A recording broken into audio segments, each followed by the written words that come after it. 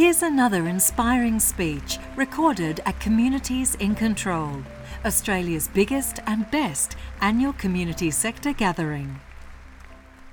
Thank you so much, Dennis, for the wonderful introduction. And thank you to Kathy and Dennis and Maureen and everybody at Communities in Control for having me on the lineup. It's an absolute honour, and it's been a real privilege to listen to all of the speakers who have been on this stage up until today, and now it's my turn. So I'm honoured to be up here. Thank you for having me. And thank you to you for being a part of this session and taking the leap of faith that I might be able to offer you something over the next 45 minutes that might be of value to you. Can we get the slides up? Wonderful. Yeah, and you've taken the leap of faith, and that's because I'm talking about play. And it's something that not a lot of people take very seriously. And the reason I'm talking about play is because you're not talking about it enough. That's the first reason. And the second reason is that in the last few years, as I've looked more deeply into this thing called play, that's hard and strange to define and probably not needed to be defined, but as I've looked into it, I've found really powerful tools and ideas and practices that can help us throughout all of our everyday life, in our work and in our homes and in our relationships. And so hopefully today I can convince you of some of the value of play and how you might be able to use it in your everyday life.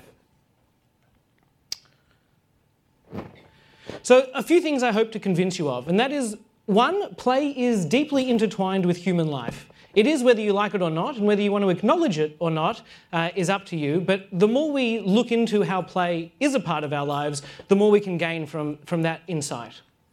The second thing is that play helps us to find meaning and opens us up to self-expression. The third is that play helps us to create connected communities. And the fourth is that play helps us to think critically and to challenge authority. And we're not going to be able to do that one, actually, because we won't have enough time. But I wanted to include it because I don't feel like this list is complete without that fourth point there. And it's also a well-known game mechanic that if I create a sense of scarcity or denial for you guys, you will feel a greater sense of curiosity and desire about it. So I'm using that game mechanic freely. When I talk about play, I used to use this image, which is the playful universe. And I was going to include it today because we have the universe theme here as part of Communities in Control, the kind of space theme. But I've moved away from it because, unfortunately, space is being colonised by the egos of billionaires. And so there's no more room for us in space, which is a shame. So instead I use this image, which is a 16th century Flemish painting by the artist Peter Bruegel, and it's called Children's Games. And somebody analysed it and thought they could find 124 different types of play in this one image. And I use it now as my way into talking about how play is intertwined with every part of human life. And I'm going to go through a kind of Where's Wally, finding all of the little parts of how play interacts with life, and go through kind of, I guess, the major intersections of play and other key disciplines or ways of thinking. And so the first is philosophy. And philosophers have talked very little about play. In fact, most of what early philosophers have said, Plato being a good example, is that play is not a good thing. It's dangerous. And it's dangerous because it gives children too many ideas. And if they have too many ideas, then we can't control them in our very controlling state. And so Plato doesn't like play because of how powerful and dangerous it is. Other philosophers suggest that all of human creation outside of the necessary, everything we do that we don't need to do, for example, enjoying a lavish meal rather than a protein shake that gives us all our nutrients, building a nice house rather than a simple shelter that we require. Everything that we do over and above the necessary, even sex not for procreation, you can thank play for that. And so play helps us to create all of the things that we don't need, and that is all of human civilization, all of the things that we've created. That's what some philosophers suggest. I'm not trying to convince you of that right now. Next, we look at science, and science looks into how play has helped animals to grow and develop. There are studies that show Animals with extreme play deprivation don't survive. They don't survive in the wild because they don't take the risks that are necessary for finding the things they need to find, whether it's food or shelter or other people or animals. And so science, zoology, neuroscience, science looks very deeply at how play is intimately a part of our growth and development and even our evolutionary biology. Education is rich with ideas in play, and I like to steal from the world of education. It's all for children, but I like to take play from children and give it to adults is kind of the method. And education gives us a really great insight into how play helps us to learn, how play helps us to synthesize information. So unfortunately, the state of education is not great, in my opinion, in the world and in Australia, and we don't include enough game time in our education. In fact, the military use games effectively in order to educate and train their soldiers, much more so than we use it to educate and grow our children. And so games, serious games is the kind of term for educational games, are really important and things we don't use often enough. Simulations help us synthesize information in real time. That's how we learn, not by long lists and dates and things like that. And so education can be benefited from play, and so can we. Art and design is filled with how do we create ideas? How do we come up with ideas collaboratively? It's a treasure trove of tools and practices and resources that you can take and use whenever you need to come up with new ideas in your work, in your communities, wherever you are. And so we can steal from art and design and use their practices, their playful practices in our everyday life. Therapy is using more play. Therapy now includes things like sand play or doll play, not just for children but for adults as well. And that's because the kind of conditions we need for play is safety, trust, a sense of our boundaries and what we're willing and not willing to do. And so does therapy. It requires a safe environment where you trust the person you're with. And the other thing that therapy allows through play is to talk about things metaphorically, not directly, and to express them in non-linguistic terms, which helps in a therapeutic context. So therapy is using play more and more, and for adults, than it ever has before. The performing arts is also a training ground for resilience, for confidence, for the ability to present, for navigating emotionally challenging situations, for stepping into the role or mindset of another person, for cultivating empathy. Engaging in the performing arts, you don't have to go and be a performer. Just to engage in some level of performing arts is going to train you in all those skills, in resilience, in all of the things I've just mentioned. So engaging with the performing arts can help us to be fuller people. Toys and tools is another area that I look into, and that's about our very special connection between the hand and the brain. And if we spend more time cultivating that connection, it can actually help us think. We see improved thinking, improved ideas when we use our hands as opposed to when we don't use our hands. A couple of examples is Lego Serious Play, which is used in boardrooms and executive boardrooms all over the world to come up with ideas, to talk about ideas in a business context using storytelling and metaphor rather than buzzwords and KPIs. And as a result, new ideas start to come up in that context. Another really beautiful example of how toys and tools can help us, there was a beautiful toy called the Empathy Toy that was created initially to help students in school empathise with blind children. It's a special game that has a number of particular blocks, and you wear a blindfold, and one person builds with their blocks without a blindfold, and they have to explain to a blindfolded person how to recreate the building that they made themselves. And as a result, we see what is really challenging about communication, how we misunderstand each other, what it might be like to hear instructions as a blind person and not be able to follow them because the instructions are terrible.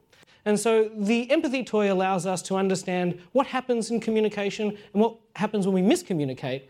And it's a really wonderful toy that we can use to, engage. Playgrounds, I've only got two more. Playgrounds is also a really important place to think about play. And it's not so much playgrounds as much as think about the built environment and whether our built environments allow us to engage with other people in the way we want to. Is the built environment inviting us into playful interaction, or is it allowing us to avoid everybody as we move through the space? So if we think about playgrounds, we start to think about how the built environment encourages different kinds of interaction. Another good example is also Child in the City, which is a not-for-profit organisation that looks at how our built environment is completely unaccommodating to children. It is built for adults, and children, it's actually quite dangerous for children who want to be out in the street. As a result, we have children moving out into the world less. The radius of space that they might move into, and we've got a number of generations in the room, you can probably testify to this, older generations would probably have been allowed to walk a number of kilometres by themselves away from the home, to travel on a tram, to do a whole lot of things that kids today absolutely would be mad to allow a child to do. And that's because, first of all, parenting has probably changed a little bit, but so has the urban environment not allowing anywhere near as much play, especially for young people, as it could. And finally, if we look to the world of games, they can teach us about ourselves. They can teach us about choice and meaning, and every game designer has to think deeply about choices and the meaning in our choices in order for them to create a meaningful game. But we're going to get into that in just a moment. So I hope that at least to some extent I might have convinced you of this very first point, which is that think bigger and fix everything by thinking more about play. I'm not asking you to do anything yet, just think more about play. Is there any nods that agree that we want to do that? Okay, good, all right, excellent. Just checking if I'm anywhere near on the right track. Enough talking about play, now to do some play. So we're going to play a game. And the game we're going to play is this or that. Am I on? Yes, great. All right. Look, you can hear me. We're going to play this or that, and the way that this game works is fairly simple. There are two words that I'm going to put up on the screen, and all you have to do is think about which one you are more like. It's not hard. Which one you are more like. I'll give you 10 seconds to do that, and once you've done that, I'm going to ask you to turn to the person next to you and to guess which one they picked. And once you've done that, you can share as to which one you picked and why. So ready? I'll give you 10 seconds just to think and to choose which one you're more like. Oh, that's how you play. Select a word, guess your partner's choice of word, and then explain. First set of words. Are you a tree or a river? Go, think, think, think. And those of you playing online, same thing, have a think, which one you're more like. Okay, that's enough of that one. That's enough of that one. If I can bring you back, because we're going to play one more time. We're going to play another one. Yes. Are you more like a submarine or a helicopter? A submarine or a helicopter? You've got 10 seconds to think, and then when you're ready, you have to guess the person next to you and explain why you chose yours. Submarine or helicopter? How was that? Was that fun? Is that interesting? Okay, good. And for those of you playing online, you can also just chuck into the chat what you are and why, or guess other people that you know on the chat and just play along in your way. And also throughout the conference, see if you can find your twins, people who are both a helicopter tree, or your cousins who are one of each maybe, and your opponents who have nothing in common with you. And so I use this game as a way to tell you that play helps us to create meaning. I don't know how your conversations went. I saw a lot of hand gestures. But I assume that it might have been for some of you a way into understanding somebody else in a deeper way. Probably a catalyst for a different kind of conversation you might have. And we can use that game in all kinds of contexts in order to set the tone for what we're talking about and to make it easy and fun and playful and comfortable to talk about all kinds of things using a very, very simple game structure. This game, I should say, was created by an organisation called Play Reactive. And the director of that organisation, when he created the game, told me that his design brief for himself was to create something that offered as much opportunity for meaning in as simple a structure as possible. And I think he achieved that. It's a very simple choice. It's a choice between two words, and through it, we can understand more about ourselves and each other. Another example of things... Whoa. Oh, no, what just happened? There we go. Another thing that Play Reactive have created, and what they do is they create immersive theatre and gaming experiences in order to create meaning, in order to help us think about things. This was a project they did with City of Melbourne, which was called UCare, and it was to explore what might it be like in the future when our hospitals and doctor surgeries are so technologically advanced we don't need doctors and all technology. Will we feel a lack of care? a lack of that care connection that we have. And so you could theorise about that all you like, or you can create a experience in which people go through it and tell you what it was like to be in that state. And so we can explore new environments, new ideas, new things using Play Reactive's kind of style, using games and performance. And the other way games create meaning and play creates meaning. If you think about a game designer, when they think about choices, they have to ask about the player making the choice. What is their experience? Why would they make this choice? What about their identity might cause them to make one choice over another? What about what they know or they assume, or their influences or their fears or their desires, or which of their relationships are going to influence the choice they make at every stage in a game? So using game design, we can more deeply understand human beings by looking at their choices. Another quick example is Nicky Case, and they are a game designer who created a whole lot of really interesting games. I'm going to tell you about two of them. One is their Coming Out Simulator, which is a simulator for people to go through the process of what it might be like to come out about a different sexual or gender identity, and how to go through that with the kinds of conversations you're going to have. Who are you going to tell first? What are you going to say? What if they say this back to you? And through the simulator, it's helped a lot of people to do the preparatory steps that they might need to come out in real life.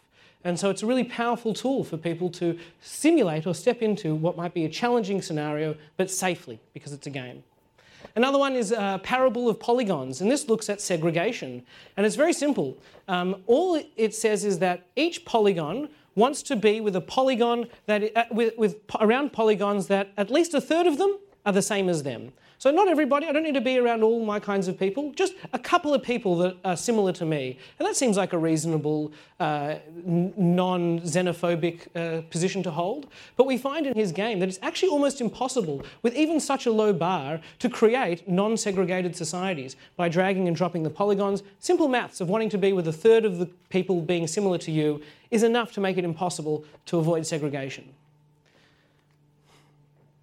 So the second thing I want to convince you of is that think bigger and fix everything by allowing play to open us up to more meaningful interactions.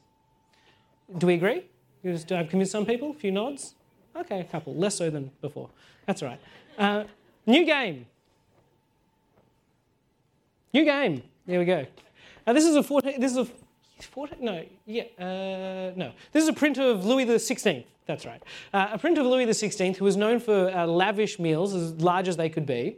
And it's what we're going to use to play What's for Dinner?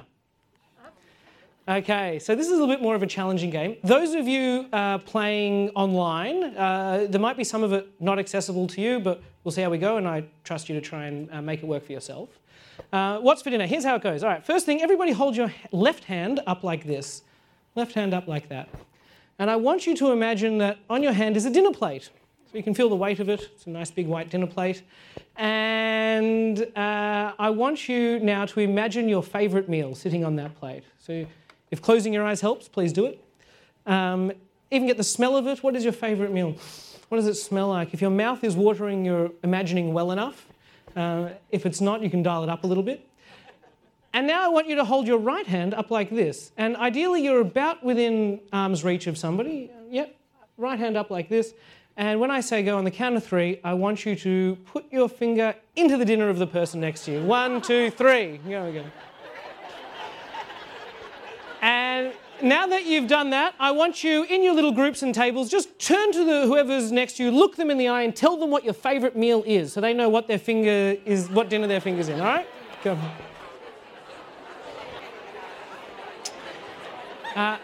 If you're online, you can just type your favourite meal into the chat. For those of us here in person, I'll tell you why I do that, and I do that at the start of every single workshop I ever run.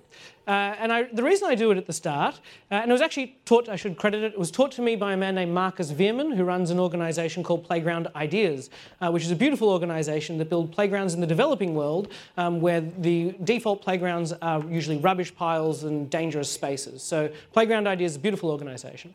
And Marcus Veerman gave me this activity. And the reason I do it is food makes us feel safe. So at the start of a workshop, I want people to start to feel safe and like they trust me. It creates a physical connection, very minimal, but enough. Enough to kind of break that isolating bubble that is around us and allows us to be more physical and also affectionate with other people. We use our voice, which is also really important in order to, well, Hugh Mackay said yesterday to be listened and to be heard. And so I like to say at the start of a workshop, have people use their voice immediately. We make eye contact, which is very special, gives us a sense of the human moment that we are around other people. And we laugh together, and that's just a great thing to do. And it's a great way to make us feel comfortable doing things together. So that's why I do it. And this was a little bit of a taste into my next point, which is that play opens us up to self-expression. And self-expression is, when we imagine it, we might imagine something like running around naked painting, I don't know. But we often imagine very creative and wild things. But I'm going to talk about self-expression through the ideas of Augusto Boal, who was we're now going back to Rio de Janeiro in the 1970s, just so you know where we are. And Augusto Boal is the Brazilian theatre director who brought us a range of really, really important ideas that I think still haven't had their time and are going to cause future revolutions. And the work of Augusto Boal begins by telling us that over time we reduce our expressive capacity. Over time, we stop moving in new ways, we stop thinking in new ways, and in order to continue to be expressive, we need to continue to move in different ways and branch out. So there's a whole range of activities for how we can do that. Here are his 3 books, and so in Games for Actors and Non-Actors, he talks about the importance of movement and new ways of movement to break us out of our stagnant way of being and thinking. And then he writes in Theatre of the Oppressed a very, very beautiful idea that, first he says that the history of theatre has made us passive. It's made us, we get a sense of catharsis when we go into a theatre context, but we come away without any shift in our moral sensibilities. We are no more inclined to act in the real world to make a moral difference. And he thought this should be the purpose of theatre, that the performing arts should allow us an opportunity to test what we believe morally, to break down and analyse and to work with other people to understand what we think should happen in the world. And so he created a very special form of theatre called forum theatre. And forum theatre works like this. If there was a play happening up here on stage, you as the audience would not be spectators, you would be invited to be spect-actors. And a spect-actor is an awkward word to say, but it is also a beautiful concept. And the idea is that you can, at any point, get up onto the stage and take control of the scene. You can demand that actors replay parts of the scene with different dialogue or different actions. You can, if frustrated by their inability to meet what you believe should be in the play, kick them out and be an actor in the play, and to change the course of the direction of the play and the way it's going. And he thought that by doing this, we become more ethical people. We get to, if you go through the world today, we can see that people are more inclined to take out their phone and film something happening in the street than to actually step up and do anything. To step in and to say, do you need a hand? Or, can I help in any way? Or what's going on here? Instead, we film it. And that's okay, it's actually very useful in certain cases. But in other cases, what we'd like to do is see spect-actors, people willing to step into the world, into the real world that they're in, to make a difference, to change the plot, to change the direction of the play. And so forum theatre can help us not to just express Augusto Boal tells us not just to find self-expression for the joy of it, but to find self-expression so we can be ethically more expressive, so we can have more greater integrity in our ethics and how we step into situations. So, number 3, think bigger and fix everything by being a spect-actor and by cultivating an opportunity for involvement and engagement wherever you can. I've got time, good. Play helps us to create community, the last point I want to make. And I'm going to talk about the New Games Foundation. So now we're actually we're still in the 1970s, but we're traveling to California, and we are meeting a series of peace activists who, in response to the Vietnam War, thought, well, actually, society is really competitive. In fact, it's combative. And we need to give people an example of collaborative and cooperative ways of being.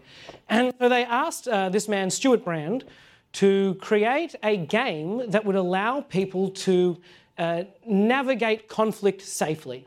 So he created a really large-scale rough and tumble game with heaps of people pushing the ball from one side of a field to the other. And it was rough and people could run around. And the result was that conflict was mediated safely through play. After that initial event, the New Games Foundation was born, and they were born in order to teach people all the different ways we can play, and in doing so, all the different ways we can engage in society at large. I'm just going to have a drink of water. Apologies. So the New Games Foundation ran New Games tournaments, and at their peak, there were 10,000 people over a 4-day period on a massive field under the Golden Gate Bridge playing and teaching each other games. And this is what it might have looked like. This is what a New Games tournament looks like. All kinds of fun and crazy games. The point was you'd make them up. You'd make them up as you were there and you'd share them with other people. And all the games that you came up with would evolve and change, and they would change based on the need of the players. What the players wanted is the direction it would go in. It wasn't about playing defined games. It was about playing the games they made up on the spot in free-flowing fun. This is called This Is My Nose, but you'll notice he's pointing to his chin. This is another one, Earthball. And the kind of key idea here, and one of the movement's founders, a man named Bernie de Koven, wrote a book called The Well Play Game, and in it he gives us the idea of the play community. Play community, very simple idea. In the idea of the play community, the game changes to suit the players, as opposed to in a game community where the players change but the game stays the same. So I'll give you an example. AFL, every week it's AFL. Even though they change the rules occasionally, much to everybody's disappointment, it's still AFL. It's going to be a footy game every week, and the players might change, and people benched, people injured, people move on.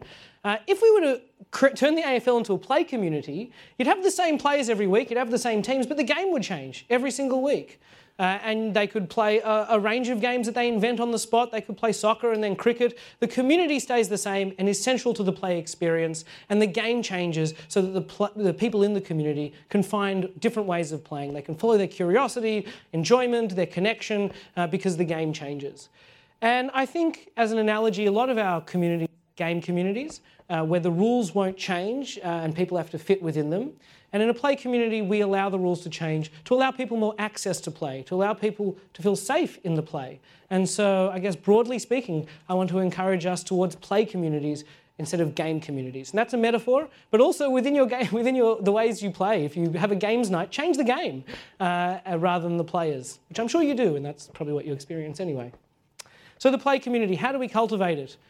First of all, we need everybody to come with a willingness to be a part of a play community. They're not there to be a part of a game community, they're there to play. And they're there to play well, to play in the way that the play community asks of them, to be open to change and to be open to creating an environment that everybody can feel equal access to play. You need to cultivate trust, you need to cultivate safety, you need to be aware of your boundaries and everybody's boundaries within the play. And familiarity, which is also really important. You need to play over time. And the more we play with the same group of people, the more comfortable we are to express ourselves and follow our curiosity and really extend and push out the ways we play, find more of ourselves in that. And we need to find the well-played game. So number 4, think bigger and fix everything by cultivating play communities. And I'm going to give you a little bit of a sense of what the New Games movement might have played in one of their tournaments. We're going to play one final game now. It's called Convergence or Twins, and I'm going to explain how it goes. Yeah, I used these twins. I didn't use these twins because I thought that'd be a little bit too much. If you don't know who these are, this could be an adorable picture. If you do, it is terrifying. It's from The Shining. Anyway, these guys are better. And so, how do you play? I want you're going to do it with the person next to you. And online, you can put this into the chat as a group. But do it with the person next to you. You're going to say a word each simultaneously. I'm going to count you down. I'm going to go 3, 2, 1, go. Then I'm going to go 3, 2, 1, go. You're going to say another word simultaneously. And you're going to keep saying words as I say 3, 2, 1, go, until you reach the same word, or we've had enough of the game, we stop the game, and you didn't reach convergence. Okay, so anyone unsure of how this works? No, you're just going to turn to the person next to you. I'm going to say 3, 2, 1. You're going to keep saying words until you converge. All right, ready, set, go. 3, 2, 1, go. 3, 2, 1, go. 3, 2, 1, go. 3, 2, 1, go. 3, 2, 1, go. 3, 2, 1, go. 3, 2, 1, go. All right, that's probably enough of that. Did anyone reach convergence? Hands up if you... Yes, we have 1, 2, 3. You get a car. You get a car. Ah, we did. Great, fantastic. So that's an adaptation. That's an adaptation from the kinds of games you would play in a new games tournament. And there's no winner or loser. It's a collaborative game. It's a fun game. It can go on endlessly. It can change. You could bring 5 people into it and try to reach it all together the same word, which might be really challenging but really interesting.